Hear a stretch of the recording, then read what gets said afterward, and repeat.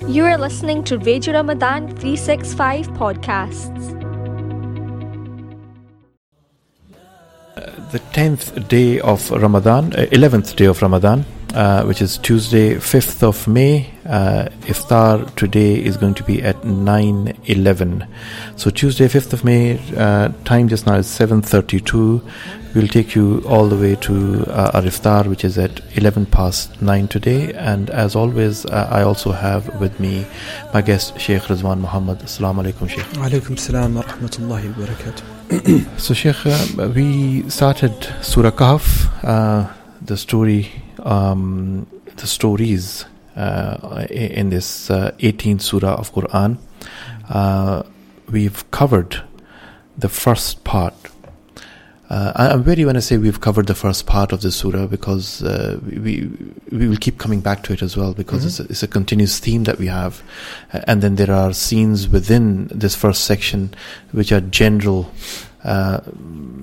guidance for living as Muslims, being true to our faith, and then relating it to Prophet ﷺ's life as well. It keeps dipping in and out of the life of the Prophet ﷺ and the life of Sahaba at the time, and how it was revealed. Today, inshallah, we are going to take our listeners and the viewers to a next section of the Surah Kahf, ayahs number 45 onwards, where there is some general guidance, general principles of living, and the Quranic principles of living true to our faith, and then inshallah moving on to the next part of Surah Kahf as well. So recitation, and we will be taking comments from Sheikh Rizwan after this recitation.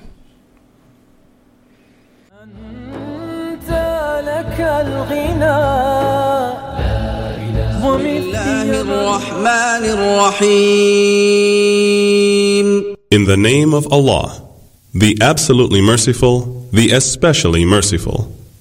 واضرب لهم مثل الحياة الدنيا كماء إن أنزلناه من السماء فاختلط به نبات الأرض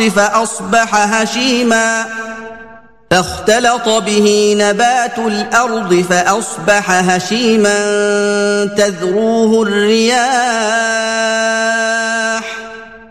وكان الله على كل شيء مقتدرا. And present to them the example of the life of this world. It is like the rainwater which we send down from the sky, and the vegetation of the earth mingles with it and becomes fresh and green. But it becomes dry and broken pieces which the winds scatter. And Allah is able to do everything. المال والبنون زينة الحياة الدنيا والباقيات الصالحات خير عند ربك ثوابا وخير أملا. Wealth and children are the adornment of the life of this world. But the good righteous deeds that last are better with your Lord for rewards, and better in respect of hope. ويوم نسير الجبال وترى الأرض بارزة وحشرناهم فلم نغادر منهم أحدا.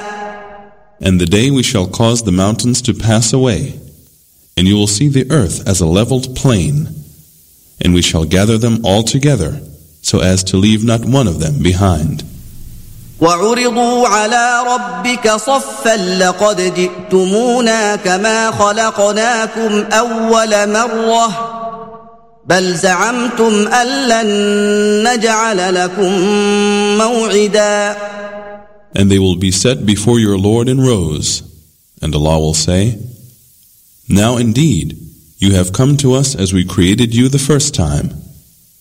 Nay, but you thought that we had appointed no meeting for you.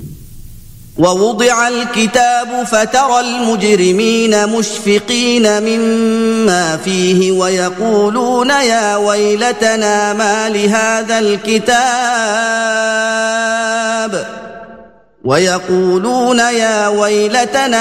لهذا الكتاب لا يغادر صغيرة ولا كبيرة إلا أحصاها ووجدوا ما عملوا حاضرا ولا يظلم ربك أحدا. And the book will be placed, and you will see the criminals fearful of that which is recorded therein. They will say, Woe to us! What sort of book is this that leaves neither a small thing nor a big thing, but has recorded it with numbers? And they will find all that they did placed before them, and your Lord treats no one with injustice. وَإِذْ قُلْنَا لِلْمَلَائِكَةِ اسْجُدُوا لِآدَمَ فَسَجَدُوا إِلَّا إِبْلِيسَ كَانَ مِنَ الْجِنِّ فَفَسَقَ عَنْ أَمْرِ رَبِّهِ أَفَتَتَّخِذُونَهُ وَذُرِّيَّتَهُ أولياء من دوني وهم لكم عدو بئس للظالمين بدلا. And when we said to the angels, Prostrate to Adam, so they prostrated, but not Iblis. He was one of the jinns. He disobeyed the command of his Lord. Will you then take him and his offspring as protectors and helpers rather than me, while they are enemies to you? How evil is the exchange for the wrongdoers. Sadaqallahu al-Azim. So we listened to 5 verses from Surah Kahf today, from 45 to 50. And inshallah we'll be covering some of it in a bit of detail today. Inshallah we have time from now till iftar. लो देख लो आ गए ना तुम हमारे पास उसी तरह जैसा कि हमने तुमको पहली बार पैदा किया था।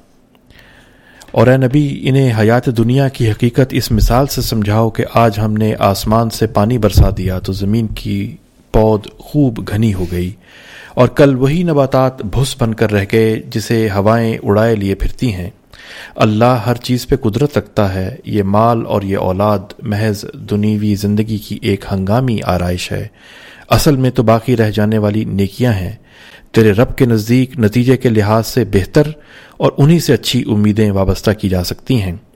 फ़िक्र उस दिन की होनी चाहिए कि जब हम पहाड़ों को चलाएंगे और तुम ज़मीन को बिल्कुल बरहा ना पाओगे और हम तमाम इंसानों को इस तरह घेर कर जमा करेंगे कि अगले पिछलों में से एक भी न छूटेगा और सब के सब तुम्हारे रब के हुजूर सफ़ दर सफ़ पेश किए जाएंगे। लो देख लो आ गए न तुम हमारे पास उसी तरह जैसा कि हमने तुमको पहली बार पैदा किया। तुमने तो ये समझा था कि हमने तुम्हारे लिए कोई वादे का वक्त मुकर्रर ही नहीं किया और नामाए आमाल सामने रख दिया जाएगा।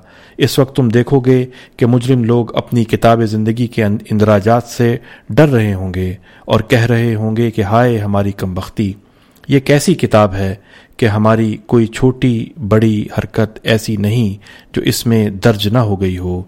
जो कुछ उन्होंने किया था वो सब अपने साथ हाजिर पाएंगे और तेरा रब किसी पे जुल्म नहीं करता। सदक़ल्लाहुल अज़ीम। So Sheikh, the continuation from yesterday into these ayahs today, very general, on the face of it, no relation to the story that we started the surah with. Bismillah ar-Rahman ar-Rahim. So these verses that we've looked at all the way to the major story of the Prophet Musa alayhi salatu wasalam, which is verse 60. So it's basically 15 verses interspaced between the story of the two people in the gardens. So the parable of the gardens, which is just covered yesterday, seems to again solicit the comment of why the Quran has placed this discussion here. Because remember, before this we had this move from the people of the cave to a direct address to the Prophet ﷺ on his manner of conduct and to preserve the manner of conduct he had with his very close companions who were perhaps not well-heeled, not affluent. And so that was one of the the points of departure from a story to the here and now of the Prophet ﷺ's life. And so the Quran constantly tries to make us break the connections between time and space. This is what's important. So what you'll find even in this whole section is that you'll find time moving from one past to present to the future. You will see historical events, but they're always brought back and down to earth for us in terms of real examples of how we should live. And the Quran extracts the lessons and then places them in front of us, and then says that the result of these lessons and the impact of these lessons and the essential point of these lessons is to impact the way that you choose to live your life, the way that you choose to operate, you choose to interact with people. And so that is one thing, but then the other thing is that we're reminded that the way that you act on earth will have an effect after you die. It's a very simple story. So if you think of Islam and its salvific storyline, in other words, how you gain salvation, it is very interesting, because you're created as a pure soul, come to the earth. In the earth, you're asked to recognize the power and creative force of God as being one God, and do good actions, and your salvation is based upon the belief and the actions in the hereafter. So this is simple. So other faiths have different ways of looking at salvation. So for example, Christianity, again, pure soul, in fact not pure soul, tainted soul. Yeah, corrupted soul. Corrupted soul, a fallen soul comes onto the earth, can only redeem itself by accepting the person of Christ as being the Saviour who sacrificed himself, or God sacrificed him for our sins.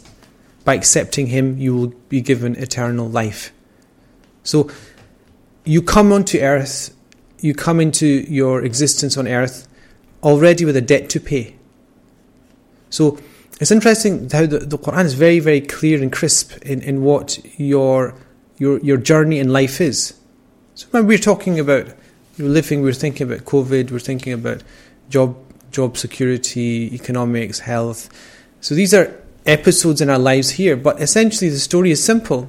You're born a pure soul, you come into the earth, you have circumstances that you have to deal with, you have choices to make, you do things and you believe things and you die. Now what the Quran is always focusing on is what you believe and what you do. الَّذِينَ آمَنُوا وَعَمِلُوا الصَّالِحَاتِ Those that believe and do good actions. That's basically the whole program of the Quran, is do good, believe and do good. Two things. The belief will allow you to enter either into paradise or hellfire, and the actions will give you the upgrade in the hereafter. So I mentioned this before, the upgrade that you get the premium pass if you excel and vie with each other and go beyond what you expect yourself to do, to excel your own expectations, to get the highest ranks of the hereafter. And this is why the Prophet ﷺ was given Maqam Mahmud, this elevated, praiseworthy station by Allah subhanahu wa ta'ala, because he didn't just believe. But if you look at the Prophet's life, expending himself in good actions, he didn't just gain that status on the basis of the fact that God had chosen him as the final prophet. So you find Aisha saying to the Prophet ﷺ when he's doing the night prayer, why are you extending yourself in praying to Allah to the point that your feet are swollen? And the Prophet ﷺ used to say, أَوَلَمْ أَكُنْ عَبْدًا شَكُورًا, should I not be a grateful servant? So servanthood and the actions the Prophet did were a completion of his perfect servitude to Allah subhanahu wa ta'ala. And so he reached that station, مقام محمود ومن الليل فتحجد به نافلة لك عسى أن يبعثك ربك مقاما محمودا.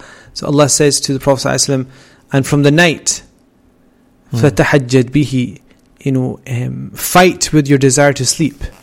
Tahajjud in Arabic means to resist something, and in this context it means to resist sleep, slumber. So Allah says, in the nights, you fight yourself in fight your sleep. In other words, pray. That's a special type of prayer, tahajjud, because it may well be that Allah will raise you to maqama mahmuda. And so the Prophet raising himself to that was based on his actions. So the Quran essentially is going to talk about the story of the cave. It's going to talk about the parable of the gardens. It's going to talk about the story of the Prophet Musa alayhi salatu. It's going to speak about Dhul Qarnayn and Ya'juj Ma'juj. Essentially, all of these things are excuses to provide you with your basic program, which is to believe and do good actions. And so this is why, in the midst of fascinating stories and parables, you have the very simple exposition of what you are essentially supposed to do, which is to understand the nature of life and then to act based upon your faith. So Allah subhanahu wa ta'ala says, وَضْرِبْ لَهُمْ مَثَلًا. So again, remember, the previous was an example, a striking example of the gardens. And here Allah is giving the example of the earth itself and life on earth. That water comes down upon the earth from the skies, and it congeals with the plants on vegetation on earth, and it becomes fresh and green and luscious. But later on, what happens? It becomes dry and broken, dusty. The wind scatters it, and Allah is able to do every single thing. In other words, this is the nature of your life. You come in fresh, innocent. You will come and act. You will come energetic, powerful, vibrant, and you will expel yourself to the end of your life. If you live the full extent of your physical cells, lifespan, you will be the same thing.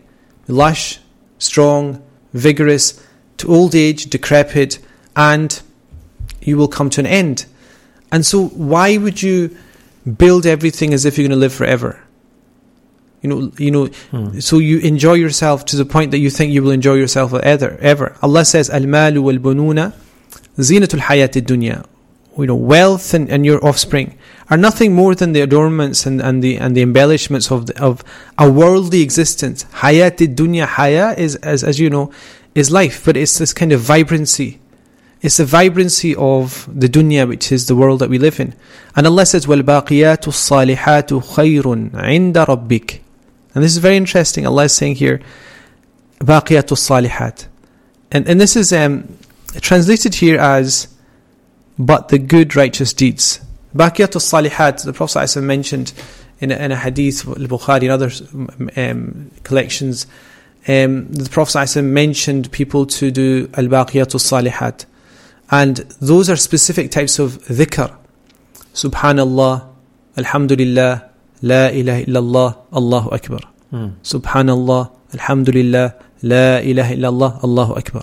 Subhanallah, Alhamdulillah, La ilaha illallah, Allahu Akbar. These are considered to be al-baqiyatu salihat of the Prophet ﷺ. Now these are things you could do, lots of things that are baqiyatu salihat. You do actions which extend beyond you, and they're preserved after you pass away, and they remain as your legacy. But the simplest thing that everybody can do, not everybody can, build, monuments or things that serve thousands of people. Like Harun al-Rashid, his mother, Zubaydah Khatun, she built an aqueduct. From Istanbul to... She built it from Meccatul Mukarramah to Arafat. Oh, okay. To provide water for the pilgrims during those days of Hajj. And she was able to do it because she was rich. And at a certain point, the engineer said to her, it's going to be too costly.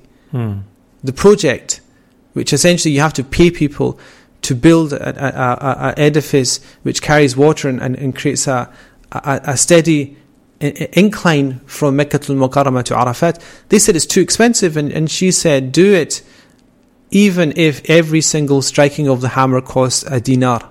If the cost is so much that every time you have to break a stone to break through the mountains to get this line of water to Arafat, then you have to do it.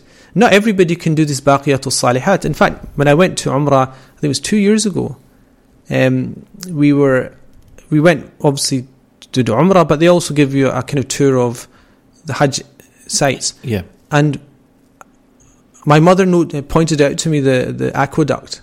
Yeah. Because I was looking for it. The aqueduct is still there. The remnants of the aqueduct are still there. If you see it. I've seen it, yeah. Yeah, so that's Baqiyatul Salihat. That is an act which is Baqiya, which is enduring, which is over 1,200 years. It's still there. Salihat, the intention of that is between her and her Lord. But that is something that endures. And so Allah is saying, why don't you do something, instead of doing this whole frivolous entertainment thing that the Dajjal is going to do, which is basically entertain you to the point that you think this world is worth living for. Allah is saying in Baqiyatul Salihat, these are the things that are, far more greater in the eyes of Allah subhanahu wa ta'ala. Khayrun inda rabbik. Thawaba, are greater in the eyes of your Lord in terms of what reward they entail.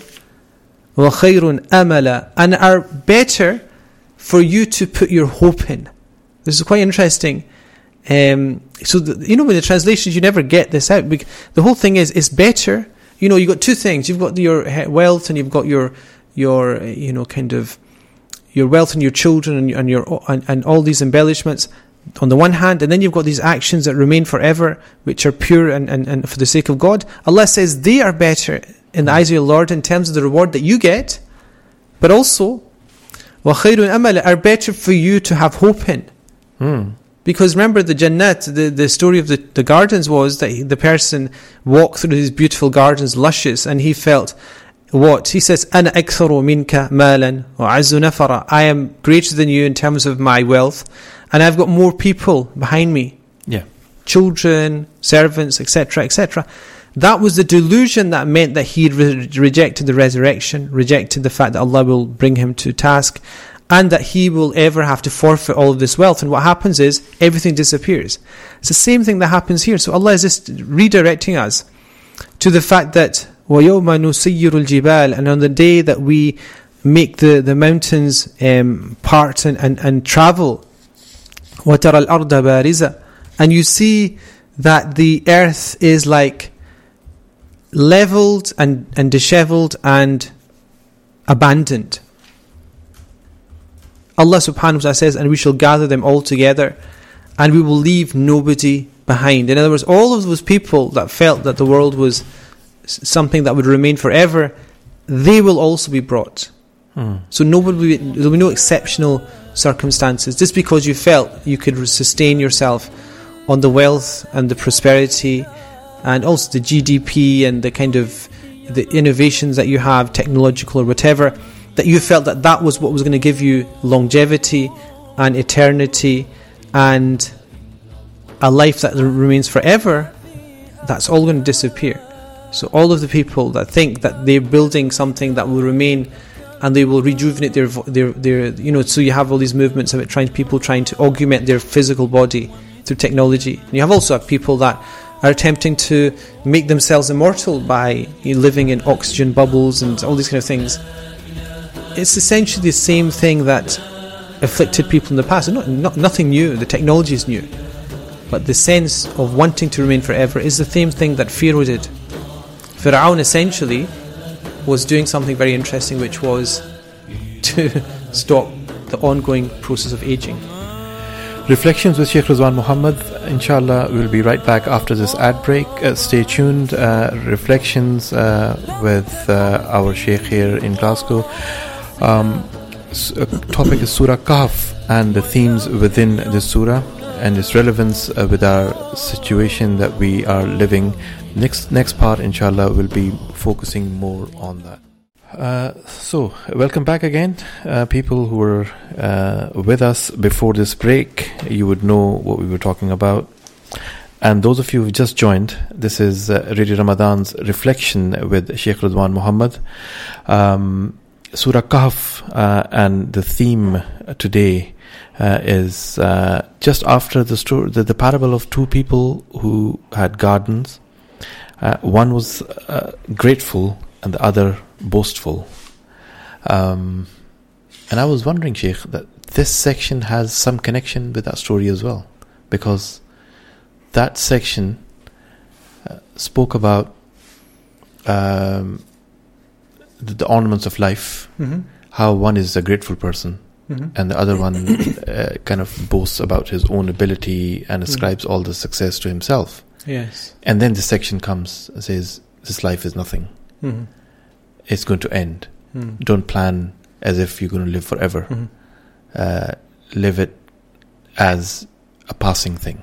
And the real thing that will be with you is what you have done as good deeds. What you've left behind. And as you pointed out in the previous section, what you leave behind may not be as grand as something that Harun Rashid's so mother did. Anything that, something that's grand and known by everybody. So the aqueduct was known by everybody in antiquity. But the thing that you do might not be known by anybody. But is it a principle that you endeavor to leave a legacy, however small that may be? No, I think the issue of legacy is overstated. Okay. The idea that you should live to build a legacy, I think, I understand the point. As a Muslim, you should live, I always think, the Prophet ﷺ, he didn't live to build a legacy, I don't think. Like, he lived to do the right thing at the moment he was doing something. So what I'm getting is that from you is that when you plan to leave a legacy, that could be istikbar. That could be... Yes, no, the reason... Legacy is a big thing. Legacy is like you want to die and you want people to speak about something you did which helps people. It's fine. Your legacy of... But is it fine? No, I'll probably try and think about that now. Is it fine? No, look... Is it good that you passed away and then after you've passed away, you've left a legacy? So people remember you by the legacy. To remember you. Now, in the context of the Quranic narrative and the worldview, what is of benefit to you is not your legacy. If it was done for reasons other than being... Remember, the Quran has an amazing way of saying it, Baqiyatul Salihat. Baqiyat is legacy. It is, then. Salihat. Like, legacy is baqiyat. Legacy remains after you. But was it salih? Was it coupled with an intention that was pure? You're trying to hit the gold mine. You're trying to, get to the point where you've got the legacy, but it was also your purpose wasn't legacy. The purpose was being true to God. Was being muhsin. Was doing something salih.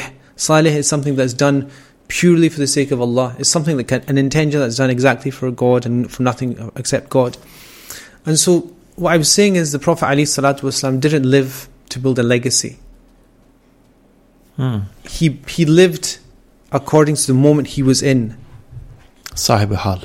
Sahib al-Hal, and the people of Tasawwuf call it Ibn al-Waqt, the child of the moment. Yeah. And what does that mean? It means that you look to see what Allah wants you to do at this very moment, not with one eye on your legacy. Do you see the corruptibility of that? And it's a very simple thing to do because it means that everybody can now relax. Like people listening and people are watching and people are not watching.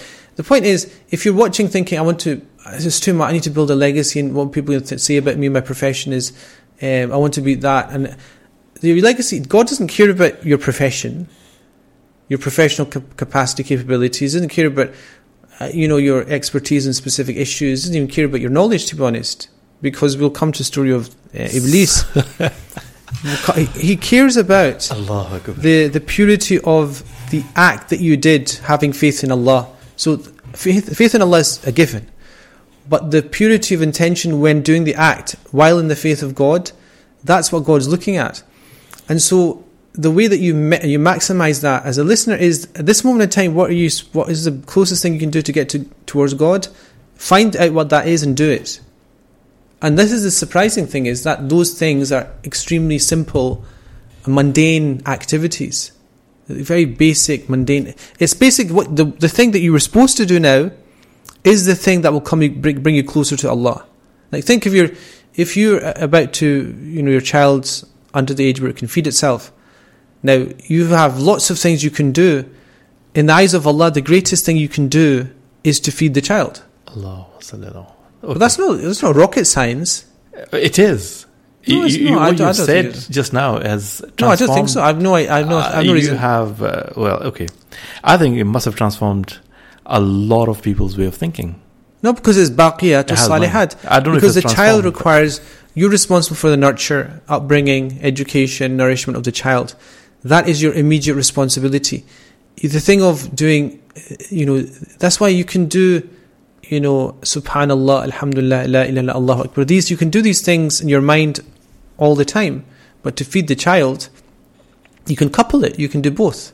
But surely you can't do anything productive, substantial, impactful until you toil, you plan, you work hard, and you have your eyes on the future, and you also do things which you would never see them grow as trees, but you will plant them now. Yes. And you would know that the fourth or the fifth generation probably would yield the fruit. See, this is your question's based upon the idea that there's some kind of opposition in the two things, or they're mutually exclusive. In other words, you can only do one or the other. Being in the moment could mean that you're planning. Your moment is to plan that. Yeah, but So, you've got to have your eyes set on that aim. Yes. That your aim is to do something which is long-lasting. Okay, but at this moment, if you're doing that long-lasting thing, there's things you need to do now to get to that long-lasting thing. Absolutely, the first step. And so that is the point. The point is the Prophet ﷺ, when he was faced with an issue, he would turn his attention to what he wanted to happen. But the goals were set. And then he would get on with the mundaneness of doing it. But he had the title of Rahmatul Alameen. Yes. To be that Rahmatul Alameen, he had to be in the moment. He had to be in the moment, because you think that everyone he came into contact with, if he neglected them and said, I need to build a legacy, Yeah. I need to conquer Mecca. So imagine the only thing the Prophet more important cared things. about was getting back Mecca al-Mukarramah with the Kaaba and the Haram, doing the Hajj. And so all the people that came to him, he would say, look, are you going to help me or not? The He building didn't do legacy. that. He looked at them and said, how can I help this person, this poor miskeen? How can I help them, their heart to grow? How can I bring them close to Allah? How can I teach them the worship of God? For the Prophet ﷺ, that idea of conquering or opening Mecca was not the prism through which he viewed everybody, which was the issue of legacy. If you're saying legacy, what you find is if people want to build a legacy, they trample over the sensibilities of people to get to a legacy. Yeah. And the point I'm saying is that type of mentality of building legacies, while on the way you trample in sensibilities of people that may be close to God, is not a legacy worth having, because it's not salihah, it's not pure. Yeah. It might be baqiyah. It becomes pretentious. It becomes. I mean, if you focus on that, and that has been the focus of the way we are taught, the way we grow up, is to do something grand, do something big, to do something which has an impact. You then follow the path, follow the tracks, which will lead to bigger, grander, impactful things. Yes, nothing wrong with that. This is the point. There's nothing wrong with that. My point is, we look at historical figures, like look at people that built nations, like people that we say had a legacy. Now, there's one thing, we are looking at that person and their legacy. So, the anti-apartheid movement, you look at the whole issue of racism in America and how it started to turn the tide and people left legacies because of their civil disobedience. Now, we look back and we say they left a legacy. And absolutely, they will get the just rewards for that. I'm talking about the person themselves who is the legacy maker. You can create a legacy in two ways. You can do a legacy by focusing your niyyah on the small things while having the eye on the legacy. the legacy is not your purpose. The legacy is something that happens because God's promise is true. It's And that legacy could be nothing, but God's promise is true. It could be that, if you're sincere in what you're doing, what will be left behind is something that's intangible, but it will be weighty in the eyes of God. So the whole point is like this idea of balance. The balance of human beings and the balance of God is different. Like that one pure thing for the sake of Allah by a sinner could be far greater than a full weight of good actions by a person who's considered a saint. Because the intention may be completely different. The intention and the neediness towards Allah at the moment that the person does it can be so pure that it can elevate the action to something that is grand. So you have that in the hadith of the Prophet ﷺ mentioning a woman who was of ill repute who fed water to a dog, by which action, the only action she did, in fact, that caused her to enter into the garden. And then you've got all the actions on the other side, which is of ill repute. So the Prophet is essentially saying those actions of ill repute, when coupled with an action of pure intention for the sake of Allah and helping even a dog, like in the context of that culture, then look at the impact of that. So her legacy was that she entered paradise. And she's mentioned by people. The parable of her is mentioned by people. And so the issue of legacy is not important. So what we're saying is, وَالْبَاقِيَاتُ الصَّالِحَاتِ. You focus on salihat and the baqiyat will occur. Essentially. Because if they're salihah, they will remain. But the Quran is describing as being al-baqiyatu salihat, meaning the things that remain, but they have to be salihah. That's why salihah comes after baqiyah. Yeah, but the focus is salihah. But it doesn't say salihatul baqiyatun, which would be a sentence that pure things will remain. It doesn't say that. It's saying that people always focus on legacy. So it's interesting you pointed that out. The structure of it is, of the Arabic, of putting baqiyatul salihat in that order, is to draw attention to what we want, which is legacy. But then it's saying, by the way, if you want legacy, it has to be salihat. Do you understand? If you do it the other way around, it's as if you're just making a statement that good actions, pure actions will remain. Yeah. Do you understand? Yeah, So the simplest, that construction in Arabic is one of the simplest construction you can get, which is basically descriptive construction.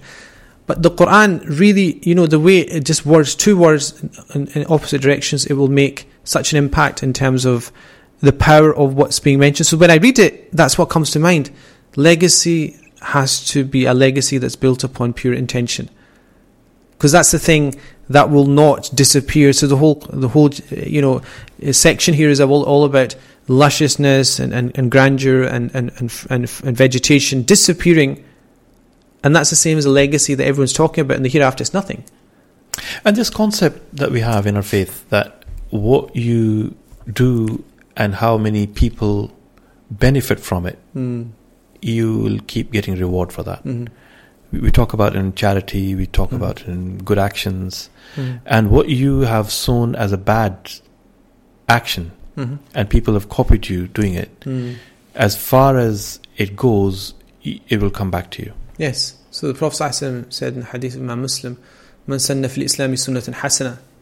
A very famous hadith. Whoever starts a pathway in Islam which is hasana, he has the reward of it, or she has the reward of it, and everyone who acts upon it, min ghayri an yanqus dhalika min ujurihim shay'a, without it decreasing their reward in any way. And the opposite is saying, "Man sanna fil Islami sunnatan sayyi'a." Whoever initiates an act in Islam which is sayyi'ah, sunnah sayyi'ah, will get the wizr,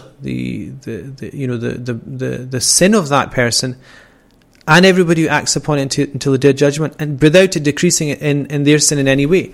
So you have this multiplicity, but the whole point is, all I'm saying is about the intention that is behind this. So yes, we say that if I was listening to Turkish radio this morning, and it's a campaign in one of their stations to distribute mushafs to Bosnia. And they were saying, help your brothers in Bosnia to get access to masahif in their own language, and you'll get the reward of everybody who recites You'll hear that everywhere in Ramadan. But what we understand is you donate it with the intention, the correct intention. That's all that's required. Yeah. And what it does, secured. but as a person of basira, as a person of foresight and insight, you do things with ends in mind and the impact it may have and it should have. Absolutely. I mean, you look at like giving charity. You've mentioned the example of charity. We have the example of the two sisters, Aisha and Asma bint Abi Bakr radiyallahu anha. So two sisters, the same father, but they had completely different ways of giving charity. Aisha radiyallahu anha would be prudent, she would be thoughtful, she would plan, and she would execute her charity at specific points in the year. Asma bint Abi Bakr radiyallahu anha, she was completely different. She was, in her life, she was much more, you would probably say, spontaneous. Yeah. Like somebody comes, everything, give everything to this person, give everything. No. Aisha would just look at the person and think, okay, they don't need it. Somebody else later will come that needs it more. Do you understand? But the point is, everybody's like that. Some people are spontaneous, some people have this sense of vigor, and some people are more introspective, some people are more extroverts. It happens in religious life as well. So the point here is both are good, because we're looking at the intention, not the way that you do it. Because Aisha would say, look, it's better that you maximize the impact. Okay, so do a cost-benefit analysis of the situation, and let's make this charity go a long way, basically, for the best and most deserving person. Asma bint Abi Bakr would say, the person in front of me is connected to a pathway towards the acceptance of God, because the hadith of Prophet ﷺ is that الصدقة تقع في كف الرحمن قبل أن تقع في كف الفقراء. That charity falls into the hand of Allah, or the palm of Allah, before it falls into the hand of the poor person. So she would have seen that. Yeah. She's saying, this is Allah giving me an opportunity to give him قرضا حسنة ويضاعف له. Allah is saying that give God a grant of a loan, and God will increase it for you. You never get a debt that you give somebody that then provides you with profit. But this is the type of transaction you're in. You give God a debt, God will give you so much more in response. And so, there's no mutual exclusivity here at all. The only thing we need to focus on is on that hadith that is the beginning of most major books of hadith, is إِنَّمَا الْأَعْمَالُ بِالنِّيَّةِ. Actions are only to be judged, meaning their value and acceptance in the eyes of God is only to be judged based upon the intention behind them. Now, if you have a legacy that's built and there's no intention, yes, you've got a legacy, but it's not going to help you in the hereafter. So the whole point of this is exactly that. وَعُرِضُوا عَلَى رَبِّكَ. And they will be placed in rows in front of Allah subhanahu wa ta'ala, صَفًّا. And that's quite interesting, because then they will say, they will be placed in front of Allah in the way that they were created in the first instance. Nothing. That's interesting, because Allah will bring them in front of Him in rows.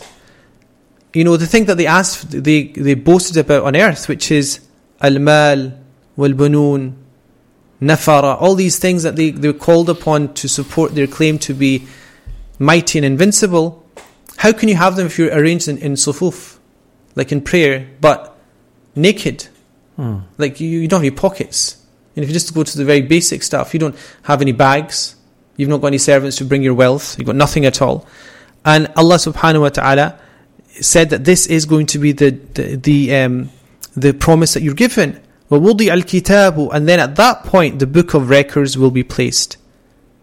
فَطَرَ الْمُجْرِمِينَ مُشْفِقِينَ مِمَّا فِيهِ. And you will find the people that have disbelieved in Allah, the criminals, the people that have disobeyed Allah, fearful of what is recorded therein. And the interesting about this section in the Quran is, it's very famous because it this has not happened yet, remember, but it tells you exactly what they will say. Mali hadha al-kitab. It's like this. Mali hadha al-kitab. What is it about this book? They are angry, they're frustrated, they're fearful. All these emotions are coming to mind when they say, what is it about this book? لا يغادر صغيرة ولا كبيرة إلا أحصاها. It doesn't leave neither a small thing nor a big thing except that it has it ledged perfectly. إلا أحصاها. Al-Muhsi is one of the names of Allah subhanahu wa ta'ala. He's the Muhsi. He's the one that will take you to account for every minute thing that you do, and will grant you reward for every minute thing that you're even neglectful of, that you recognize to be good. Even if you don't recognize it to be good, you've forgotten it, Allah will take it and record it. وَوَجَدُوا مَا عَمِلُوا حَاضِرًا. So beautiful. They find what they did present. They've got nothing. Like they're naked. No bags, no money, nothing that they support. But what they find is what they acted upon. Their actions, hadira, present.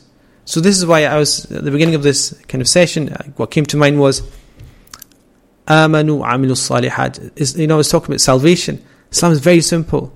Pure soul comes into earth. You have tests and choices. All you need to do is believe and do good actions.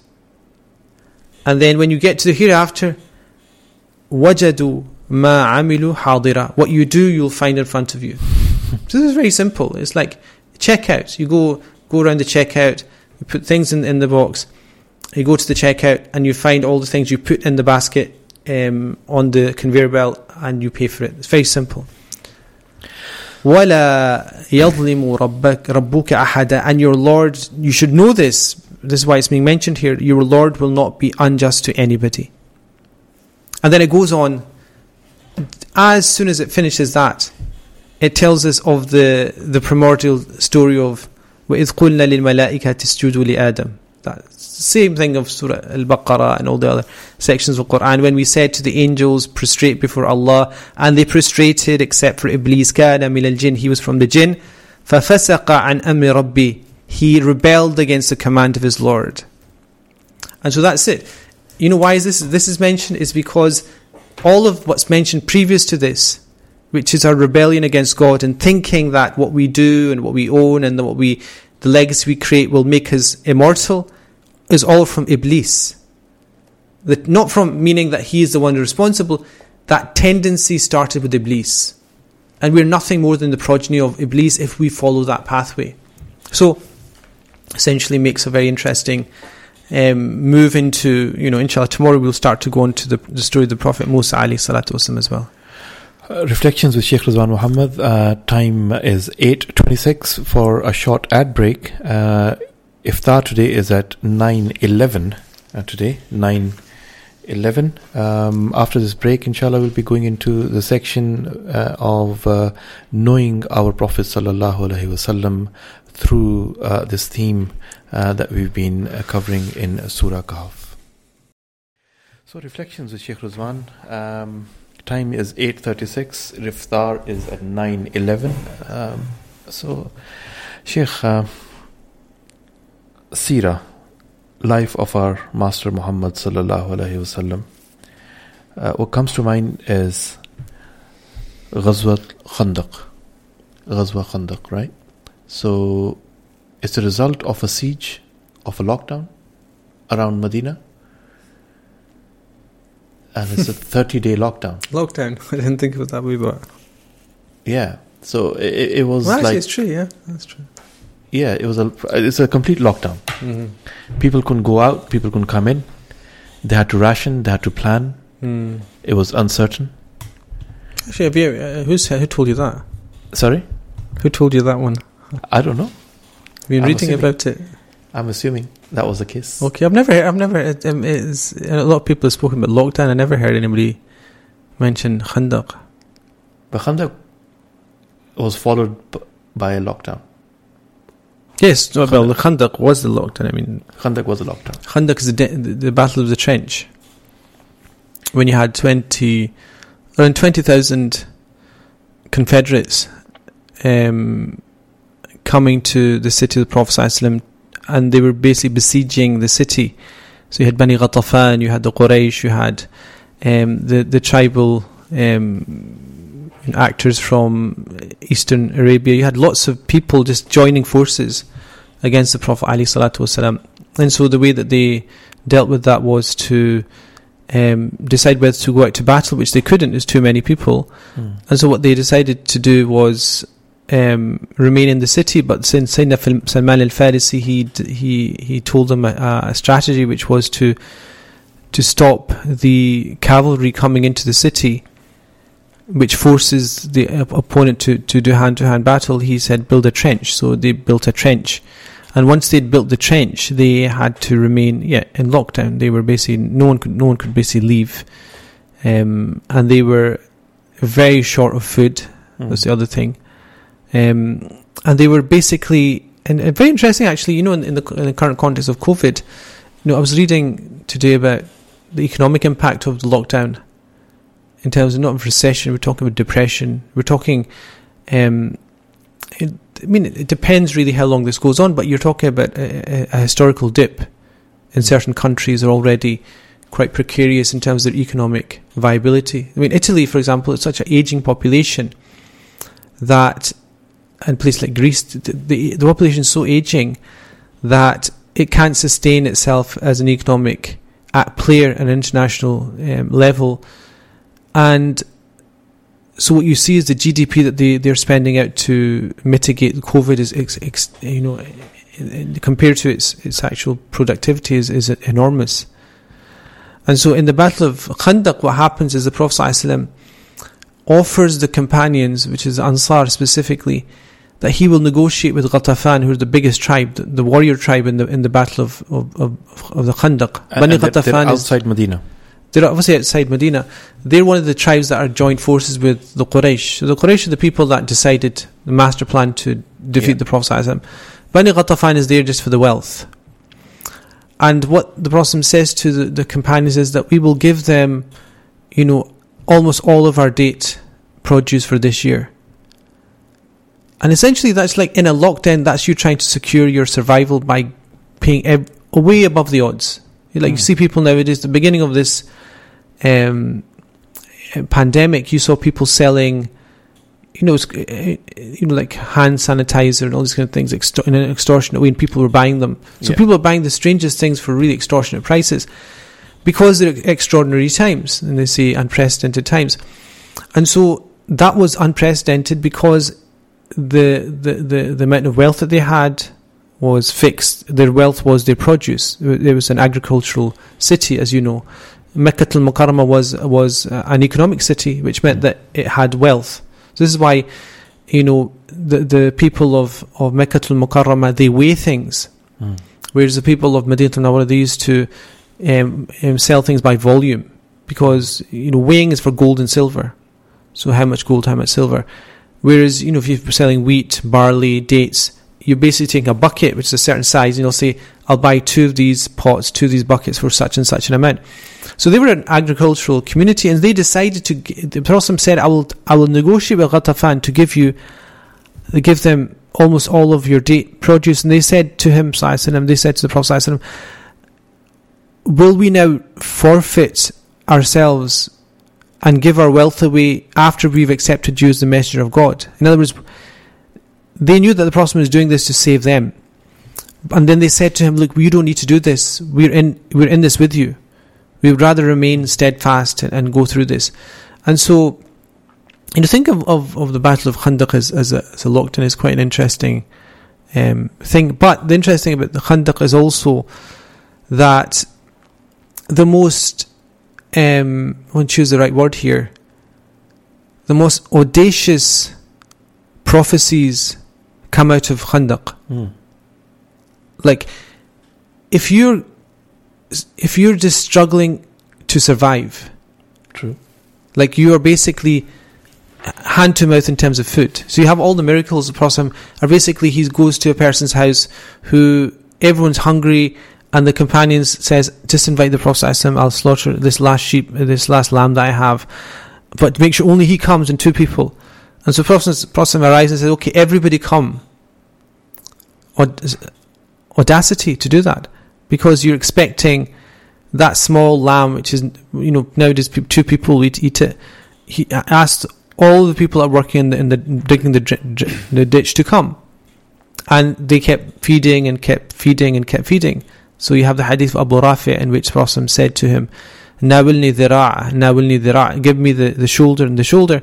2 shoulders, and then after that he said "Nawilni dhira'" the 3rd time, and the 3rd time Abu Rafi said, "How can I give you a shoulder when the sheep only has 2 shoulders?" And the Prophet said, "If you'd placed your hand in the pot and dealt me something, it would have been a shoulder, like a miracle." Yeah. And in that context of Khandaq, you also have all the prophecies of the Prophet conquering the east and the west, Sham, Kisra. Yemen, the story of the treasures of Qisra. They're all mentioned in this very precarious lockdown situation, and that is audacity. That's like this such strong faith in Allah that He's telling the people when they're basically looking to see where the next meal's coming from. He's telling them, by the way, you're going to get the bracelets of Qisra. Yeah. And they're thinking, let's just check this. You mean Qisra al-Furs? Is this the same person we're talking about? The emperor of Persia? Because they could imagine the Prophet was talking about somebody else. But they said yes. So the imagery is that 30 days there is no food. They're on the knees, right? And then 30 plus. So the Quran describes it until your hearts got to your throat. Yeah. When you're such fear, the heart is pulsating so much that you actually feel it's hitting the top of your throat. That's the state of the people of the city, everybody. That's the state they're in. Yes. And then they're also preparing for an enemy which is well kind of equipped, thousands of people, outnumbering them. Yeah, they're around 3,000, and they're yes. outnumbered by about 20,000, 15,000 people. By 15,000, yeah, 15,000 people. So better equipped, and yet Prophet ﷺ is saying to his companions, if you hit this rock, and then when they hit the rock, there's the flames that come out. So that's this instance of Salman al-Farisi was digging, and then they couldn't shift this massive boulder in the middle of the trench, and so the Prophet came down and hit it, and when he hit it, there was 3 sparks that came out, and the Prophet Salman al-Farisi asked, "What are the 3 sparks?" And he says, the first is the conquest of Yemen, which is south. Yemen is a metaphor for south, and the second was Sham, which is the northern territories, and then the third one the Prophet said is the dominions between the east and the west. And there's basically everything, and that is essentially, when we'll talk about Dhul Qarnayn, he was given the dominion of the east and the west.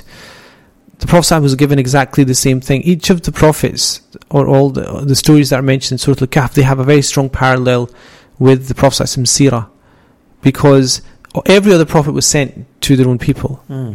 The Prophet was given the story of the Dhul Qarnayn to prophesize this dominion that he would have. So 2 different things comes to mind, right? One is that, okay, so one is an observation, and the other one is a question. And the observation is that in such low times, they're still talking about conquering the world, and how the generations after them will be rewarded, and they will be the leaders, and they are the ones who are going to lead and benefit from being in power. So that's a hope in today's situation. Whoever is in whatever state, to be able to see through this low time going into some kind of high time. That's the story that we get from our Master Muhammad Sallallahu Alaihi Wasallam. Yes, optimism. That's optimism. I mean, that's the ultimate optimism. I mean, there's nowhere in the seerah, I think, where the optimism is more stark than this situation. And it's not prophecy that you will conquer; it'll be given to you. So it's not even telling you how this will happen. The Prophet is saying, "How will you be when the bracelets of Khusro are brought to you? How will you be when Yemen and Sham, Greater Syria, will be conquered? How will you be when my dominion reaches the east and the west?" It's not telling how it will happen, but essentially saying, look, I am that prophet. So dealing with uncertainty with some certainty. Mm-hmm. You're totally uncertain in your present situation. Yes. So this is an exception. We can't say, well, the lesson for us today is anything, because we don't know the future. This but is we are prophecies. certain that we are going to perish. No, we're not. We're not certain we're going to perish. Are you saying we're certain we're going to perish? Ultimately, we're all mortals. So, in that sense, I'm saying we're is that perishable goods. Yes. Yeah. So that's certainty. So dealing with uncertainty with the certainty of end of life for each one of us. Yes.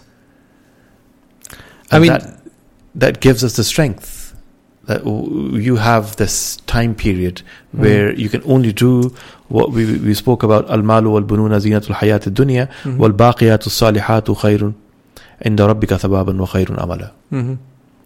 Yes. But my problem here See, I'm trying to get your problem. I'm trying to think. You're taxing my brain. So what's your problem? My problem is this. There doesn't seem to be something in between, that while you're enjoying the ornaments of this life, it's kind of always toned down. Where you're asked to just tone it down. It's nothing.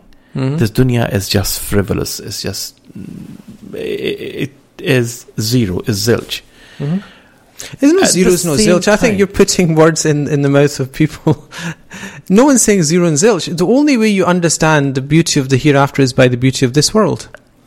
Okay. So if you've never experienced and you don't partake in the zinat al-hayat ad-dunya, by knowing it, you will not understand the metaphors of God saying muttaqi'ina ala al-ara'ik, which we talked about yesterday, which is reclining upon couches of brocade, wearing silk, and يطوف عليهم بلدان مخلدون, and there's servants, presenting them with food, all this. So you don't understand any of that. Where there is this dead animal, and Prophet ﷺ saying dunya is like this, or even worse.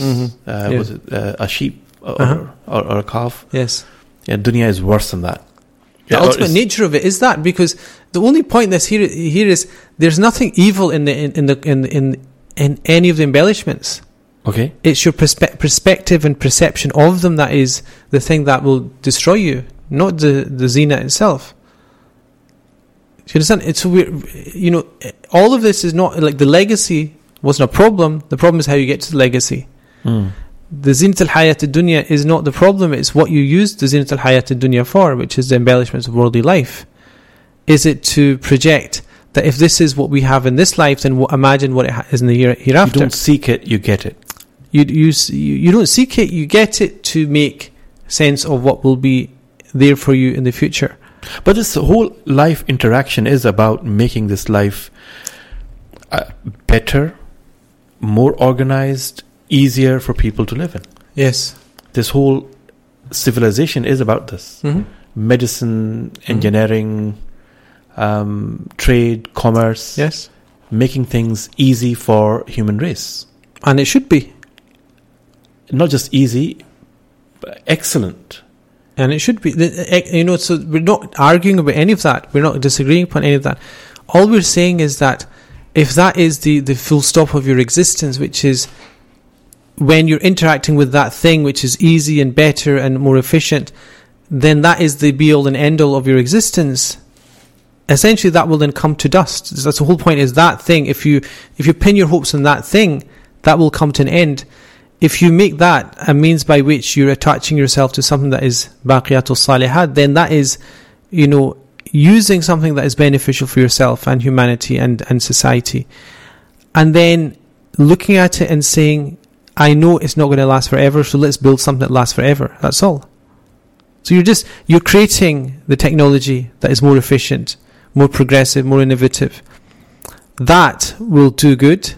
But you're knowing that when you die, that will remain. Well, why pursue something which is just meaningless? It's not something. But it's not meaningless, because the moment that you have some innovation, you're creating benefit. You're creating some kind of leverage in somebody's life. You're creating help. There's some functionality to it which helps somebody in some type of difficulty, or eases something, or makes something better or more beautiful.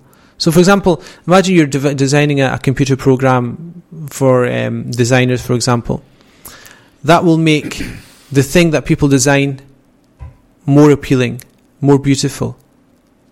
So you're increasing the idea of beauty and perfection in creation in some way. So there's nothing wrong with that. So your only issue is then, is that the be-all and end-all of your existence, or is that something that is a stepping stone towards contemplating the fact that, Allah is the one that creates. Inna Allah jameel yuhibbul jamal. God is the one that is beautiful and loves that which is beautiful. So if you look at the architecture that Muslims have, the beauty of Alhambra or the Ottoman mosques and the Mughal edifices that they've created, these are all indications. They made them so that they could contemplate the beauty of God by attempting to create some kind of order in the universe, knowing that is nothing but a drop in the ocean of the order that God has created. So in the pursuit of perfection, in the pursuit of kind of things that are much more efficient, you can do it without a view of the hereafter, or you can do it with a view. So when Muslims developed all these inventions, the type of culture that was there was with a view that even if you're doing all this amazing thing, essentially it's nothing compared to the qualities of God. So even if you look at the most basic artifacts like the Persian rug, they would always make a mistake in the rug weaving, some kind of anomaly that would point towards the fact that this is almost perfect, so beautiful, but there's this small imperfection. They would intentionally do that. So that, what kind of culture would do that? That is a culture that is imbued with the fact that you seek to perfect and beautify, but you stick something in to remind you that is not Baqiyatul Salihat.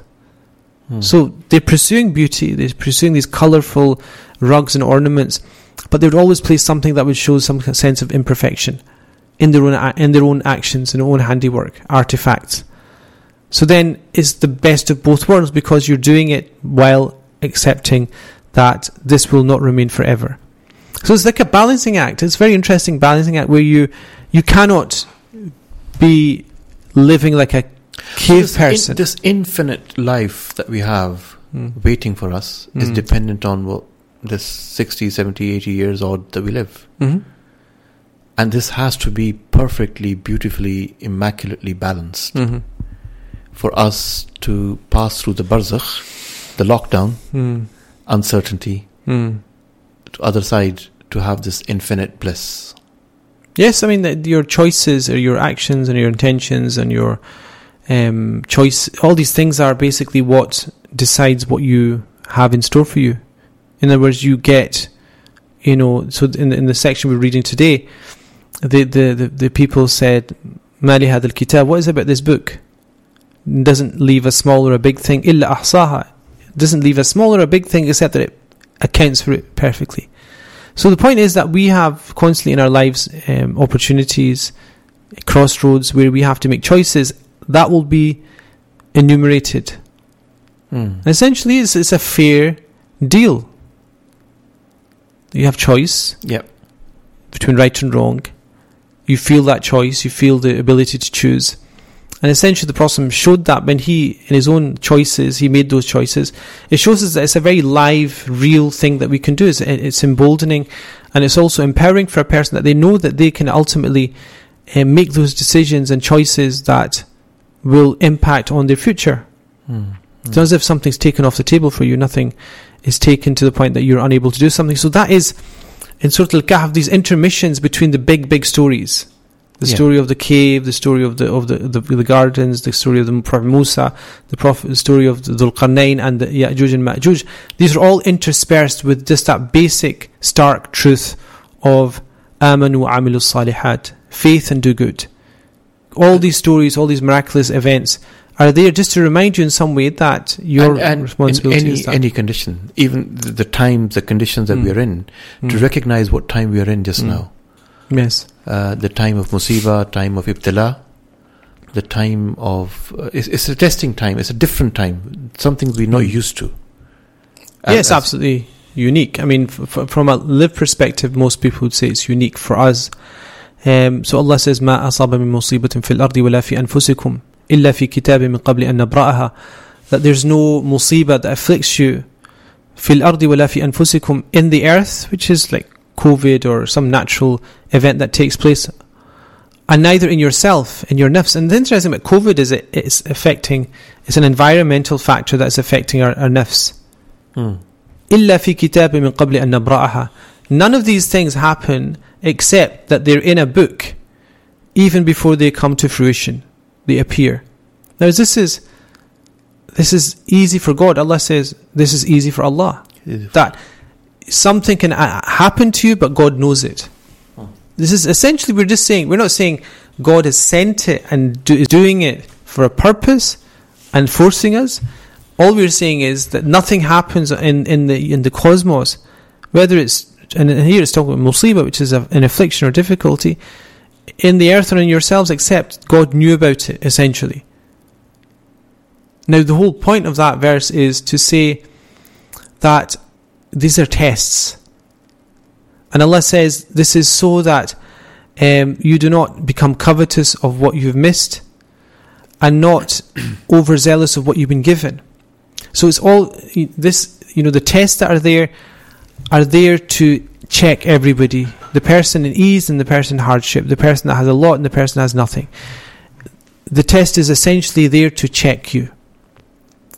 It's written, and again, it's like Abu Hanifa says, وَكَتْبُهُ بِالْوَصْفِ لَا بِالْحُكْمِ. His God's writing on the tablet and preserving it is a description of what will happen, but not as a judgment on what will happen to you, forcing you to do it.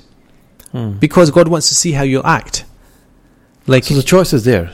The choice is there. Every situation that you come across is a tribulation that then allows you to make the choices that you are open to. And then that's again آمنوا وعملوا الصالحات, faith and do good deeds. Good deed is always compared or contrasted with evil deed. Yeah. So the whole point is faith, and it doesn't say then act, because act could be, you could act, all the options. You could do the worst thing, the unethical thing, the evil thing, the wrong thing. What's being said here is آمنوا الصالحات. They do what is pure. And essentially that is why we have musibah, is to test. So Allah says in Surah Al-Mulk, that created death and life to see which of you is best in actions. Now that verse is actually very interesting, because Allah is saying God creates life and death and life, the whole process of coming into being and going out of being. Surah Mulk. Okay, so it's almost like God has forced it upon us. We have no choice. You don't choose to come into being. Like, you're not the person that decides. When you die, under normal circumstances, that you take your own life, you don't decide. Yeah. So God says that He created these two things, and then you're thinking, well, that is, hands are tied. But then Allah says, لِيَبْلُوَكُمْ أَيُّكُمْ أَحْسَنُ عَمَلًا, to see which of you is best in actions. In other words, after you feeling that it's all written and sealed and signed and delivered, Allah is saying we created these things to see which of you is the best in action. In other words, let's see what your choices are going to be. So it's very empowering, after seeming to be something that is deterministic and kind of set in stone, that you basically have to submit to fate. It says to see which of you is the best in actions. खुदा बंदे से खुद पूछे बता तेरी रज़ा क्या है. Yeah, that's a long there. Yeah. Which is, at a certain point, God will ask the servant, you tell us what is your pleasure. खुद ही को कर बुलंद इतना. Yeah. Yep. So the situation that we find ourselves in, the only thing that we could always, not only thing, I mean, not in a despondent way, but the thing that we need to keep going back to is the life of Prophet ﷺ. That even in the most adverse situations, he was giving glad tidings of a good dunya, power, wealth, and living a better life than what they were in at the time. I mean, the only thing to observe about the Battle of Khandaq is that when the Prophet was prophesying those things, a prophecy does not necessarily mean that it is also a bashara, which is a kind of a glad tiding. So you could well argue, and it could well be seen that the times of difficulty and tribulation the Prophet lived with the companions in Mecca, would you then trade that in for the civil strife and the civil war, and which came with Qadisiyah and all these victories that they had? Like the Sayyidina Umar conquered the Byzantine Eastern Roman Empire, and then it was within the year that he also conquered the Persian Empire. Now that means the two greatest powers on earth that were constantly in constant warfare over 900 years, they were brought to their knees within a year by Sayyidina Umar and the companions. That led to all that wealth. It led to the conquest of Jerusalem. It led to the fall of the Persian Empire. And the wealth that flooded into the Muslim Empire came with its own problems as well, as you know. Civil war, civil strife, uncertainty, friction, all these things. And Aisha radiallahu anhu said that the first innovation that appeared after the death of the Prophet ﷺ was ashaba', which is satiation and eating to your full. So what we understand is the prophecy, it sounds good, but doesn't mean it was better than what was previous to it. Sheikh, final few moments of today's reflections, 11th in this year. Amal and Iman. So a few bullet points of the expression of Iman and expression of Amal. So this is a leitmotif in the Quran. Allah subhanahu wa ta'ala always says, الَّذِينَ آمَنُوا وَعَمِلُوا الصَّالِحَاتِ, always couples these things. We should always think, why does Allah couple the two things? One is to have faith, and one is to have actions. If you were to say what's a benefit to me of this, you would say that the faith is the thing that gets you into paradise, and the amal, the action, is the thing that decides on your station in the hereafter. And so this is why Allah subhanahu wa ta'ala says in the Quran, سَارِعُوا إِلَى مَغْفِرَةٍ مِّن رَبِّكُمْ, rush towards the forgiveness of Allah subhanahu wa ta'ala and the reward which is like the vastness of the heavens and the earth.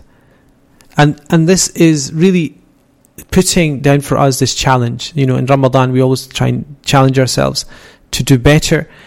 It's as if you're being told that the Quran, within all the stories that we're talking about in Surah Al-Kahf, the most important thing is to actually to have faith and do good actions.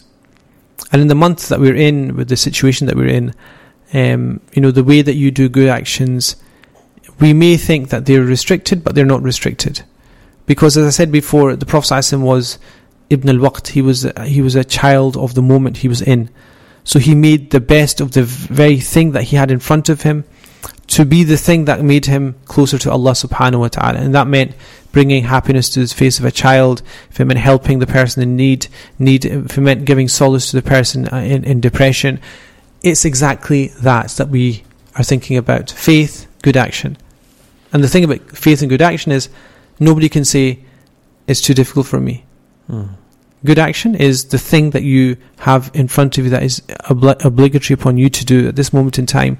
However mundane, however insignificant you consider it to be, that is exactly the thing that you are in fact obligated by Allah subhanahu wa ta'ala to do.